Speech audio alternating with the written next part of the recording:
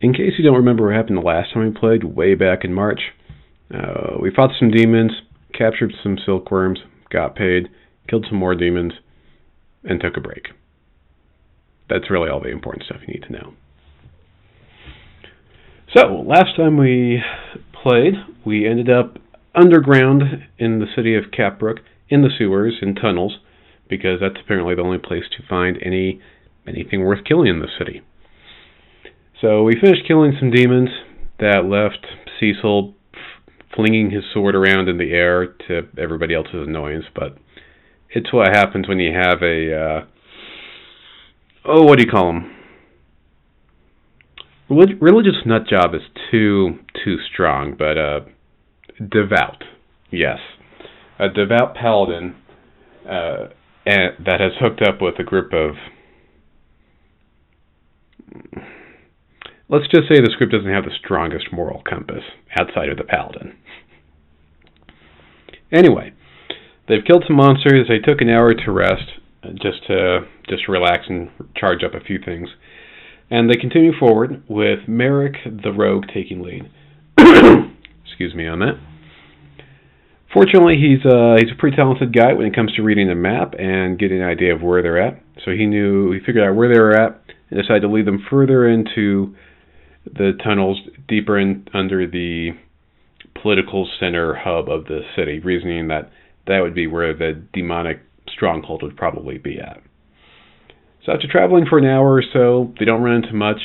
They start to surmise that the demons they encountered were probably just scouting parties or maybe just bored demons. You never know with them. Merrick starts to hear some gibberish ahead of him. Unfortunately, he doesn't recognize the language. Demonic or fiendish or whatever language demons speak, not his wheelhouse. But he is sharp enough to recognize that some of the sounds are very similar to the first batch of demons that they fought by the silkworms before. He can make out that there's at least a couple of those creatures, as well as a couple more feminine voices in there. He kind of guesses there's maybe 5 to 7 of them, maybe. He decides to inch his way up, try to get a closer look, but as he gets about 40, 50 feet away from them, the conversation stops completely. He kind of gets this, oh crap, I'm screwed look on his face. Unfortunately, his dark vision helps notice him that there's 3 barbed demons and 3 succubi all coming at him at once, and they're not slow. As soon as he makes out that he's outnumbered 6-1, he hightails it right back to the party, Speedy Gonzales style, and basically tells them that they're all screwed. Fortunately, Cecil, the good paladin, the optimist, the true believer in their cause, even though their cause is killing things and making money, he tells them to buck up, take courage, and starts to inspire the party with a rousing speech. He doesn't really have a whole lot of time because demons are coming quickly, so it's not that much of a speech, and everybody else just kind of rolls their eyes at him and humors him because he's a paladin, and he opens a few doors for them that they wouldn't be able to get into otherwise. So demons show up, and Cecil, being the noble one, runs out in front, casting Sacred Weapon on his great sword to make it glow and improve his attack rolls. And he also does Shield of Faith on himself to make himself harder to fight, to hit. And unfortunately, that uses all of his actions, so he can't go anywhere. And Kel Idon, not taking the hint, tells Cecil to hurry up and rushes ahead and swings his warhammer wildly at one of the barbed demons. Sadly, despite Cal's enthusiasm, he misses completely on this account. He does manage to strike one of them with a little tiny baby bolt of lightning, though, so it does a little bit of damage. Merrick, being encouraged by 2 really big buff guys coming to his rescue, tries to do some sneak attacks on the barbed demon, but completely misses. This fight is not off to a good start. Ty decides to pitch in by casting Polymorph on Gesh and Merrick, and he turns them to giant apes. And then he exercises the better part of valor and hightails it back to the back of a tunnel to get away from everyone. Gesh, now a giant ape, rips a stone from the tunnel wall and chucks it at one of the succubi, which squishes it completely. Uh, Moonstar casts Tidal Wave on the demons, and taking 3 of them down, and knocking them prone. And then as soon as that's done, Moonstar then hightails it back and joins Ty at the back of the tunnel there. Because, what else would you do when you have a bunch of meat shields out in front of you? At this point, a succubus casts Charm on Calydon and Cecil. But fortunately, Cecil, being a paladin and noble and great of heart and maybe a tad on the self-righteous side, is completely immune to that kind of stuff. Cal, however, is not. So he gets charmed. Some of the barb demons get gang up on Merrick the giant ape, hurt him a bit, but, he's a giant ape, so he can take the damage. Cecil does some slashing, does some damage, but doesn't kill any of the demons. Cal decides to go after Gesh the giant ape, in case you forgot, and hits him with lightning as well. Merrick, as a giant ape, just, goes ape on the demons in front of him, just punching him with its fists. Way back at the far end of the tunnel there, Ty casts Chill Touch on on the succubus, but misses. Proves he can't always believe in those cantrips. Gesh the giant ape, he decides to pick up Cal and throws him at the closest barb demon, because what else do you do with someone that's hurting you? You pick him up and use him as a weapon. Gesh lets out a giant roar of victory, and sadly the damage does not break the charm spell on Cal. He is still very much under that succubus's influence and will keep on attacking the party. Moonstar does something really helpful though, and he casts Fairy Fire on all the demons, and manages to hit, to make them more visible, easier to hit. Manages to catch one of the barb demons, a couple of the succubi, and Cal. So they're glowing now. The demons come back, they rough up Merrick a bit. One of them tries hitting Cecil, but Cecil, being well armored and morally superior, doesn't, the demon doesn't land a single claw on him. The 2 succubi stand up and try to attack Cecil as well, but again, moral superiority. He's got the high ground. No dice for them. He counterattacks with Divine Smite on one of them, really hurting that succubus. The charmed Cal decides to go back after Gesh the giant ape again. But, taking on a giant ape doesn't get him very far. And the other giant ape, Merrick, hurts some more demons in front of him with his fist, but, these are barb demons. Physical attacks by themselves don't do nearly as much damage as they should. Ty casts, from the back there, Scorching Ray at the succubus that Cecil did his Divine Smite on, or Smote Divinely? Yeah, let's go with that. And basically nuking her to a screaming death. Sadly, this was not the succubus that they were looking for, and Cal is still under the effects of the charm spell. Gesh, for whatever reason, the giant ape, his tiny little ape brain, doesn't decide to pull a repeat and pick up Cal again. Instead, he rips out another stone from the tunnel and chucks it at one of the barb demons. And, the demon definitely feels it, but it doesn't take it out like it did with the one shot on the succubus earlier. Moonstar tries shooting a magic missile at Cal to snap him out of the charm spell, but Cal just really sucks at he loves being charmed. Let's put it that way. He loves being charmed. He loves it when people just boss him around and don't leave him any free will. So when that doesn't work out, Moonstar uses Healing Word on Merrick the giant ape, patches him up a little bit since he's been getting wailed on by those barb demons for a couple of rounds now. And then he decides to hide behind Ty. I don't know why a grown man is hiding behind a 14-year-old boy, but yeah, whatever. What happens now? The last succubus that's still standing manages to get a scratch on Cecil, but it's a scratch, nothing else. The other barb demons, they gang up on Merrick the giant ape again, and unfortunately they do enough damage to overwhelm the polymorph spell, and they revert him back to being just a normal rogue. So he's not taking up 15 feet 15 feet of the 20-foot wide tunnel that they're in here. Cecil goes after the succubus, hurts her with his swords, doesn't kill her. Cal attacks Gesh the giant ape once again, drawing some blood, actual blood this time with his warhammer, so, warhammer does good. And then he runs behind the giant ape. Oh, no, sorry. I got that mixed up. Merrick draws one of his daggers, chucks at the succubus, really hurting her, and then it's Merrick that runs behind the giant ape, putting Gesh completely in danger from all the other demons.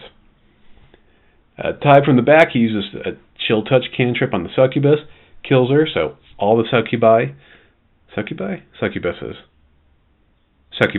we'll go with that. All the succubi are dead now. And Cal, at this point, wakes up from the effects of the charm spell, and he's very confused over what's happened over the last 15 seconds or so. Gesh the giant ape screams, "Hoo! Hoo!" and runs up to the barbed demons and just wailing on it with his fist. The demon's really hurting at this point, and in victory, Gesh turns and spits on Caledon, and just covers the guy's, the poor guy's face. Moonstar casts Blight on one of the barbed demons, but doesn't do as much damage. And then Moonstar also does some healing word on Cal, since he's been getting beat up a bit too here. So the barbed demons at this point, they're not really happy. They obviously know that they're not going to last much longer here. So one of them throws himself at Caledon, which he obviously knows is no longer charmed, and with his blade succeeds in nicking his nipple. Cal, he lets out a great call. He's very, very wounded, feeling this very difficult, this great time of misery and difficulty. Gesh the giant ape, also gets hit by one of the demons, and the one prone barbed demon that, for whatever reason, has not bothered getting up at this point in the fight, manages to hit Cecil. It's only the second time the paladin's been hit this whole battle. Yeah. So Cecil, runs around, flanks to the demons, and he slashes down at the prone demon, bringing him to death's door, but not quite all the way there.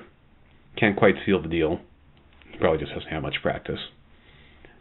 Cal, at this point, he starts wiping off the giant ape saliva that Gesh spit on him, and he says, "I have been blessed by Heronius." And believe it or not, that actually gets an amen from Cecil.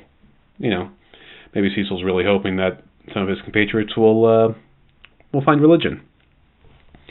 And so Cal attacks the barbed demon in front of him, and spectacularly misses each time with his warhammer.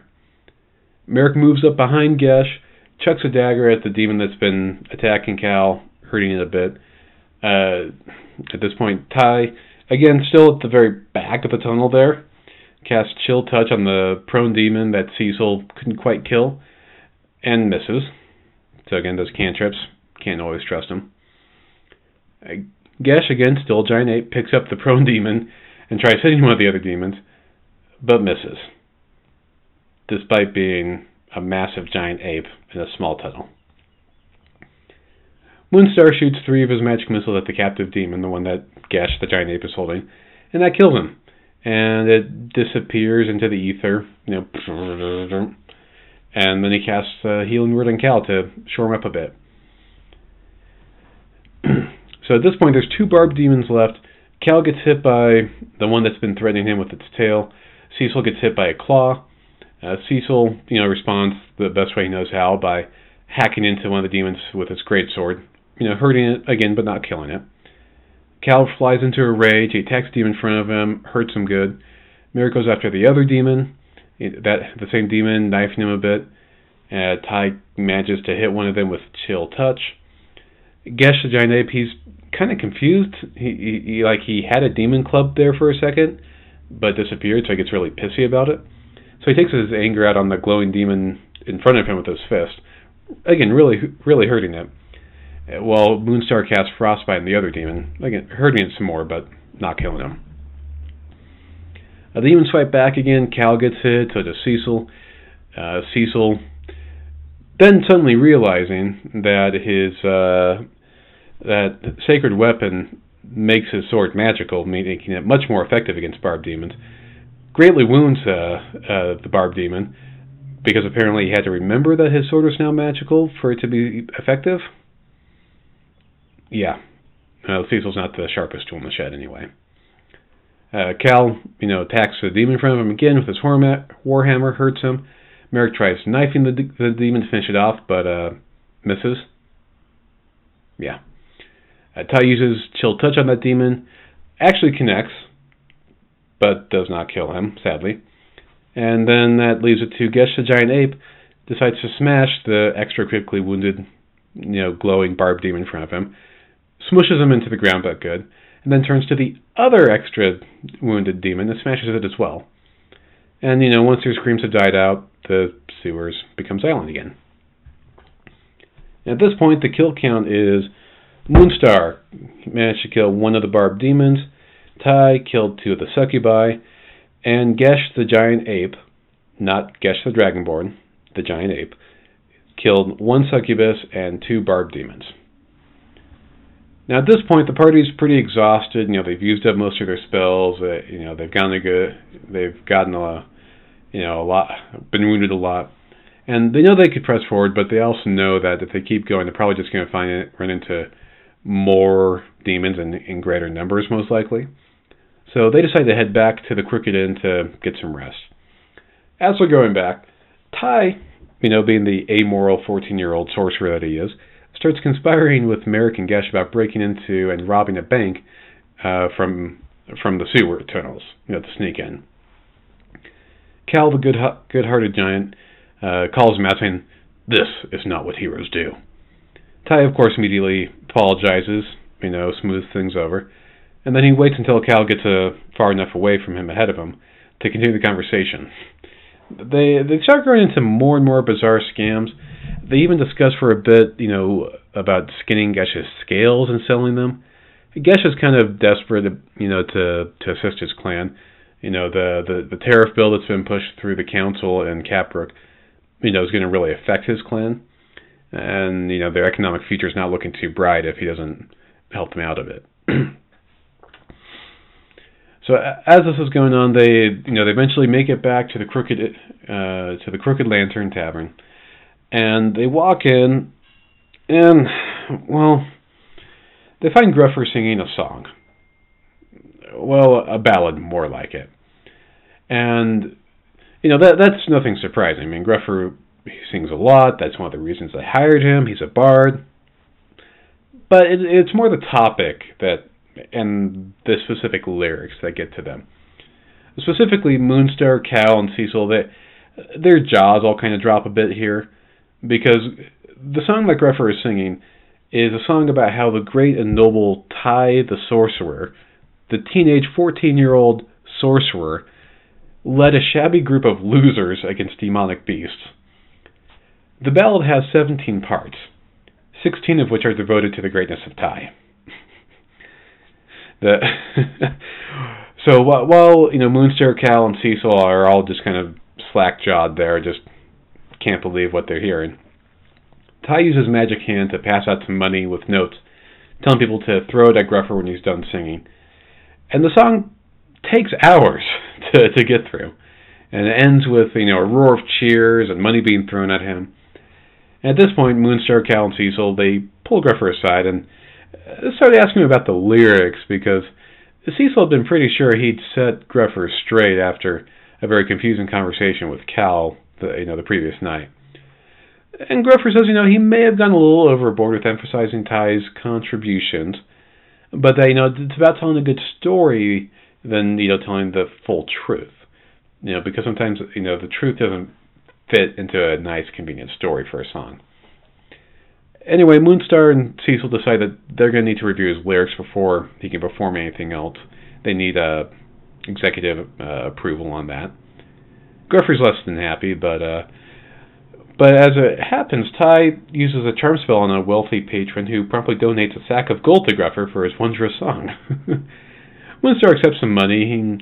They find that in the sack is 266 pieces of gold, and he gives 50 of them as a bonus to Gruffer, and the rest is going to be stashed away to pay for his regular retainer.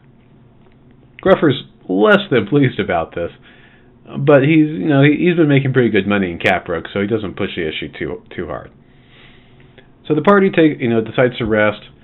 Nothing happens overnight, thankfully. And in the morning, Moonstar, Merrick, and Cal, they head out. They've decided they're going to pull a pretty woman on Cal to help him find an axe that can do more damage than his homemade warhammer. Cecil and Ty decide to head to the city council open forum to try and identify the demon on the council that Poe suspects is there. And Gesh oversleeps, and they got bored of waiting for him to get up, so they left him there. Moonstar's group, they head into town, and they decide to swing by the shop where Moonstar is having a custom staff with the Woodlands made for him. The maker there says, yeah, things are coming along nicely. Moonstar already put down a deposit for it. And he decides, hey, maybe we can do some more trade, not exactly cash. And he ends up negotiating his wand of magic missiles and his immovable rod and an additional 1,500 gold pieces towards his staff of the Woodlands.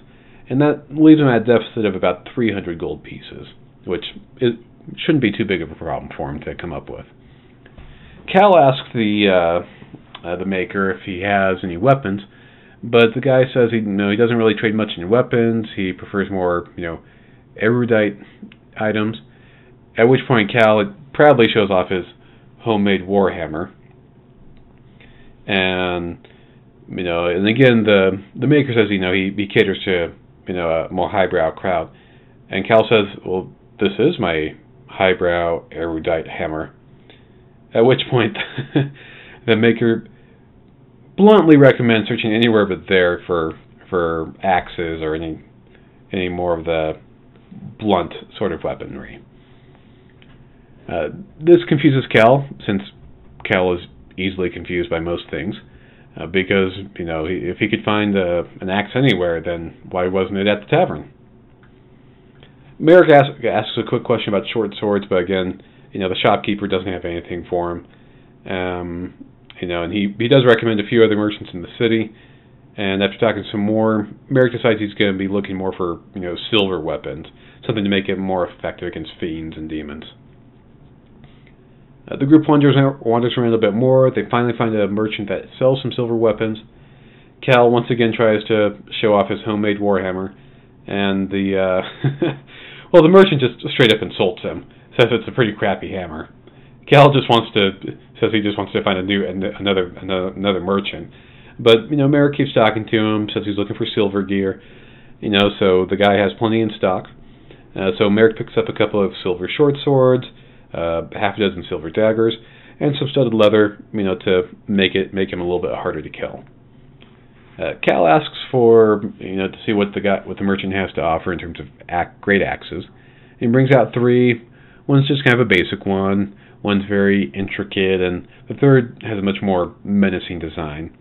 And naturally, the merchant recommends that third one, saying it likes killing things. Cal asks, does it have magic in it?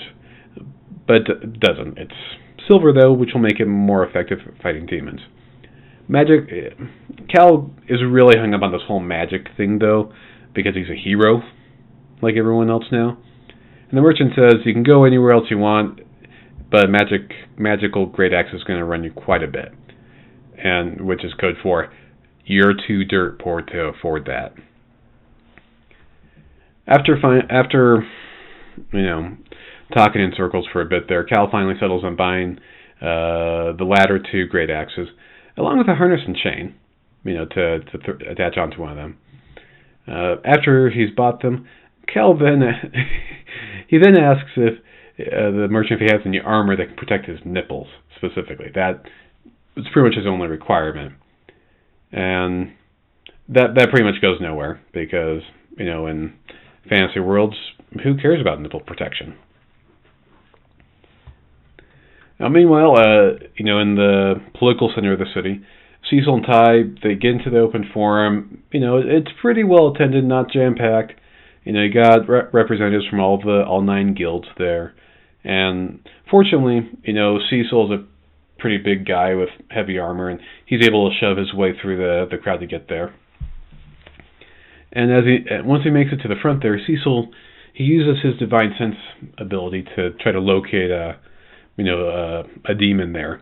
He doesn't spot any demons or fiends, but he does recognize that the Coin Guild, the banker representative, a blue dragonborn, is a celestial, and he's able to ask somebody who the blue dragonborn is. His name is Varen Camry, and Ty gets a little impatient. He tries to shoves his way through the crowd ahead of Cecil, but doesn't make any progress because, well, he's a 14-year-old boy trying to compete against full-grown adults. So once that doesn't work out, he grabs Cecil, points him to the front there, and Cecil follows his direction, just shoves his way there. And they get within a few dozen feet of the top guild representatives, and Ty decides it would be a bright idea to cast Suggestion on the Blue Dragonborn, Varen Camry. Naturally, the spell fails, and Camry turns and looks directly at Ty, staring him down. Ty waves, and then tries casting Suggestion on him again. Camry smirks, and Ty kind of waves and gives him a signal to meet him outside when he's free. The Camry gives a slight nod, then turns back to his business. And then Ty and Cecil, they head out of the council hall, and they just wait outside for an hour or so until Varen Camry comes out to meet them. The Blue Dragonborn said it's a little rude to cast a spell on somebody in a crowded hall like that. Cecil, not knowing any of this because he's definitely on the obtuse side, is shocked by this. And Camry assumes that the presence of a paladin means that their intentions are noble. Cecil looks over at Ty and says that they better be. And Ty explains that demons have infested the city, and they've been fighting them. And Camry says he's well aware of the demonic problems that they've been having, and he takes them back to his residence where they can have their conversation in some place with a little bit more privacy. Once they're back at his place, they kind of exchange information. They explain how they've been fighting demons and hell portals, in multiple cities up to this point, in Renault Keep, Port Azurlith, Copperton, and that they'd gotten direction from Heronius himself to come here to Capbrook. Camry says that he assumed his current identity to locate this demonic infestation rooted out. He believes that there's multiple demon princes working here, and if they're working together, that kind of collaboration is pretty bad news. They talk about their suspicion that the Masonry Guild is producing the altars, but unknowingly. They don't really know who was directing this work, though. Camry in particular is curious about where they're sourcing the stone from. He suspects it might be coming from a single location, since that would greatly simplify, the production and work on the stonework.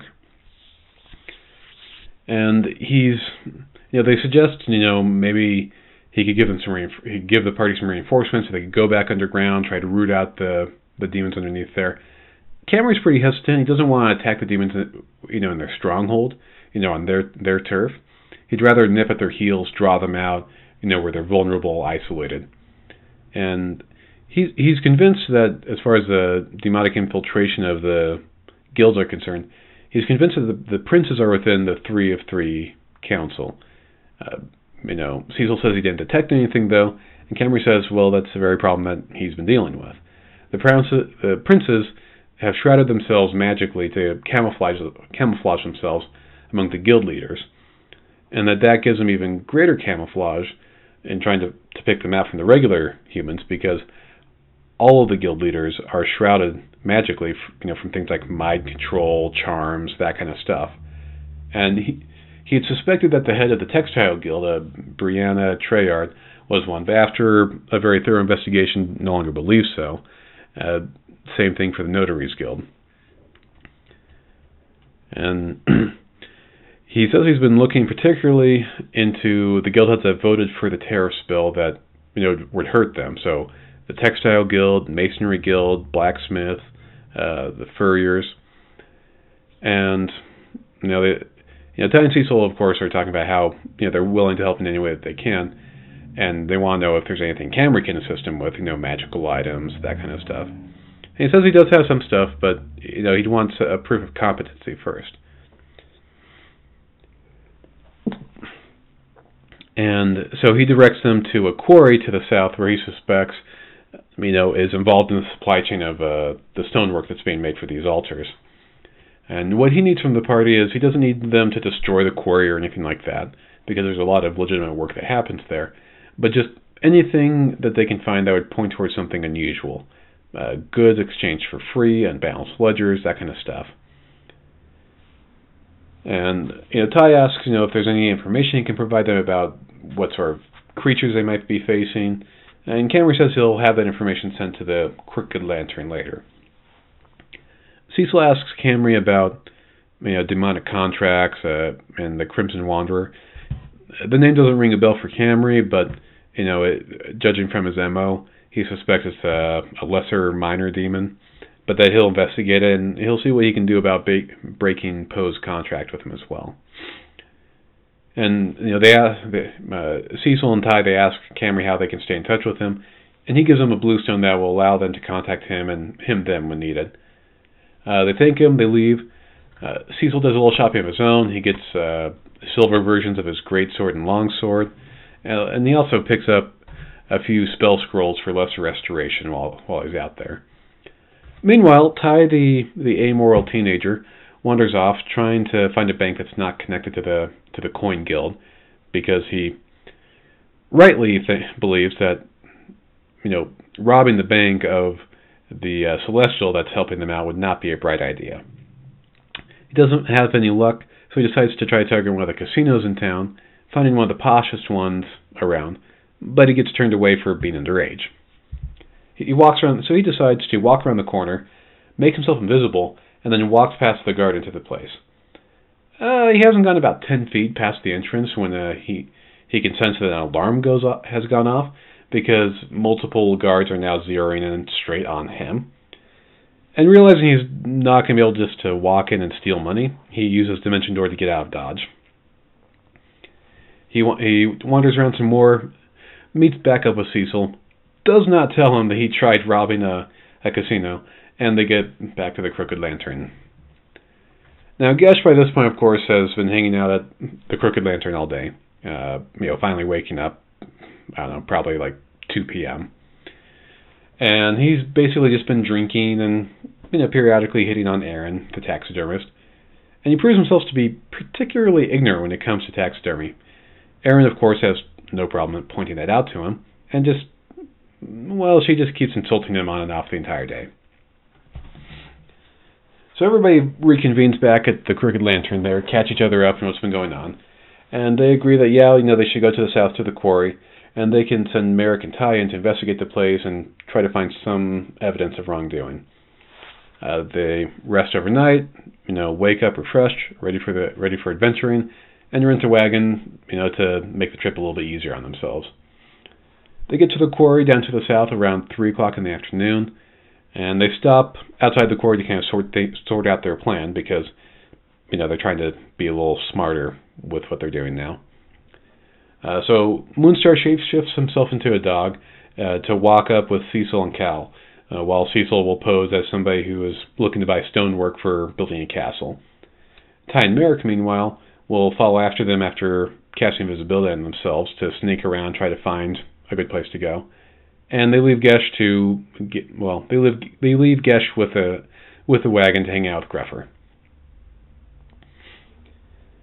And Cecily decides to cast Divine Sense to help him identify any demons in the area, but that doesn't go anywhere. Now, as Cecil approaches the quarry, a few large gentlemen and women approach him. The woman, obviously, from her body language and the way that the men react to her, she's definitely in charge. And they start talking about, how much granite would they need to build out a castle. And, Cecil tries to smooth talk his way into getting a tour, but the woman obviously, has better things to do and is not very interested in that. Cecil, says he just wants to make sure things are sourced responsibly, and that, gets a little offended when he implies that other places use slave workers to get their stonework. And at which point, Cal steps in and diffuses things and is very awkward way. While that's happening, Ty and Merrick sneak in. They find one that looks kind of like an office. They're able to pick the lock, get in. They see a safe in the back corner, but they decide to dig through the desk first. At first, they don't find anything, out of the norm, but they do find, Merrick specifically finds a false bottom in one of the drawers and discovers a wax seal. Neither him nor Ty know what it is, but they decide to steal it anyway, since, it's in a false bottom of a drawer. Merrick starts working on the safe, but, is not having much luck with picking it. It's a pretty strong safe. Meanwhile, Cal's finally talked, the quarry woman into giving them a tour. Cecil asks about buildings in Caprook that have used this particular quarry's granite, and she gives a few suggestions. The Fuller's Guild House is made almost entirely out of it, a handful of inns, some other cities around in the area. In particular, Mage Tower, about 15 miles north, before the Kingdom of Hillsborough, that's made out of granite. And, Cal asks about the different ores that are made there. The woman goes into a lot of detail explaining things. And Cal's very, very excited about this. At which point, he accidentally calls Cecil a puppy.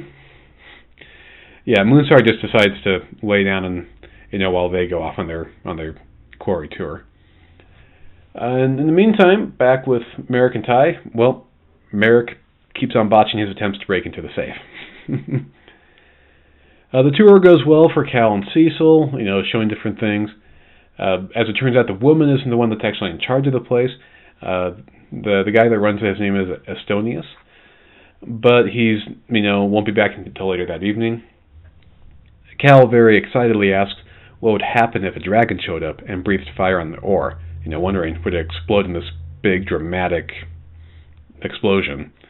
And the woman says, it would, but it'd be more kind of like a slow boil explosion than a firework display.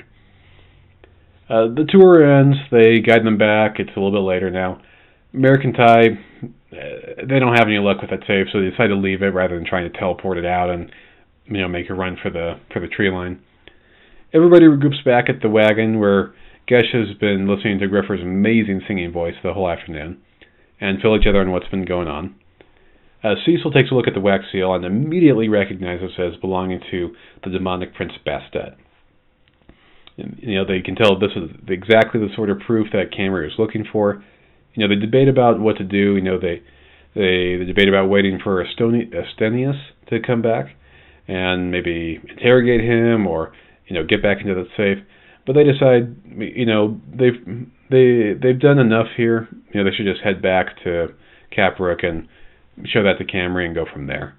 And so that's what they do.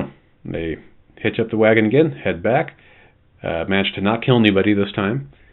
And once they get back to the Crooked Lantern, Gesh, dashes out a letter to his clan to see what he can do to assist them, because his tariff bill is really kind of weighing on his mind. And that's it. That's everything we did last time. So hopefully we will see each other sooner rather than later, and we can see what happens next. So, see you then.